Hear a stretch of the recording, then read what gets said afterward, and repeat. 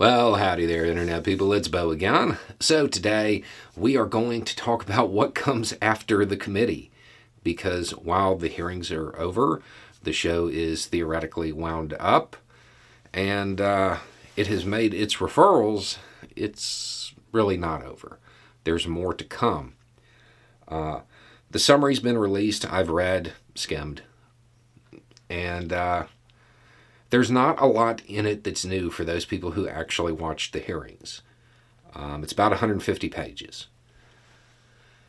There's a lot of language in it that is very direct, very straightforward. You know, Trump did this, and there's already been questions about that. Don't infer too much. They're not journalists. They are, they're in Congress. They are protected by the whole speech and debate thing. He allegedly did those things. But their evidence is pretty strong. So that's where the real fun begins. The next phase of this will be all of the transcripts being released. At which point, those in the Republican Party trying to downplay it and those loyal to Trump trying to justify it will go through and try to find any discrepancy they can and zero in on any inconsistency, any discrepancy, any misstatement that they can find. And they will try to create a giant story and scandal out of that to divert attention from the content of the testimony. A good example of this from the hearing would be the whole debate over what really happened in the limo. Keep in mind, the key pieces of information that he wanted to go, none of that was disputed. What actually mattered wasn't really there for debate. It was this one thing that they could kind of zero in on and try to use that to cast doubt on everything. Expect that. It's coming.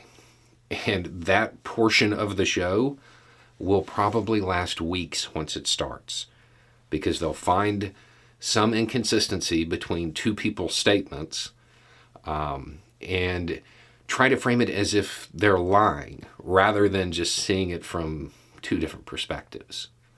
And then once it starts, they'll just keep pulling out little baby things to try to convince the American people that there's something wrong with the testimony.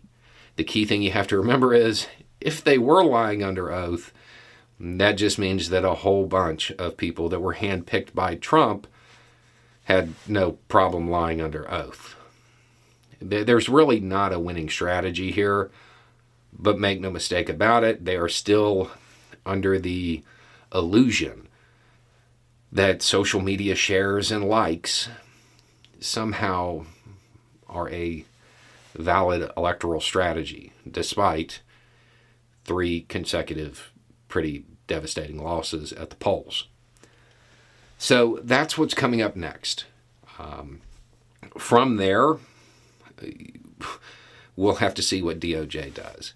Everything really is in their court now.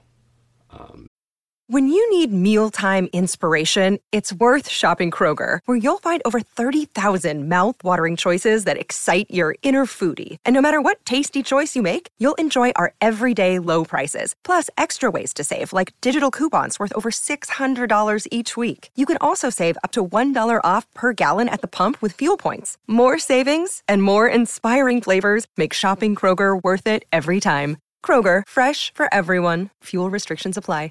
They really get to decide how this proceeds from here. Regardless of what DOJ does, this committee was historic. Not just for referring the charges. That's what people are pointing to as it being historic. Make no mistake, the January 6th event and the hearings afterward, they will be in history books. Your kids will learn about it in school. Anyway, it's just a thought. Y'all have a good day.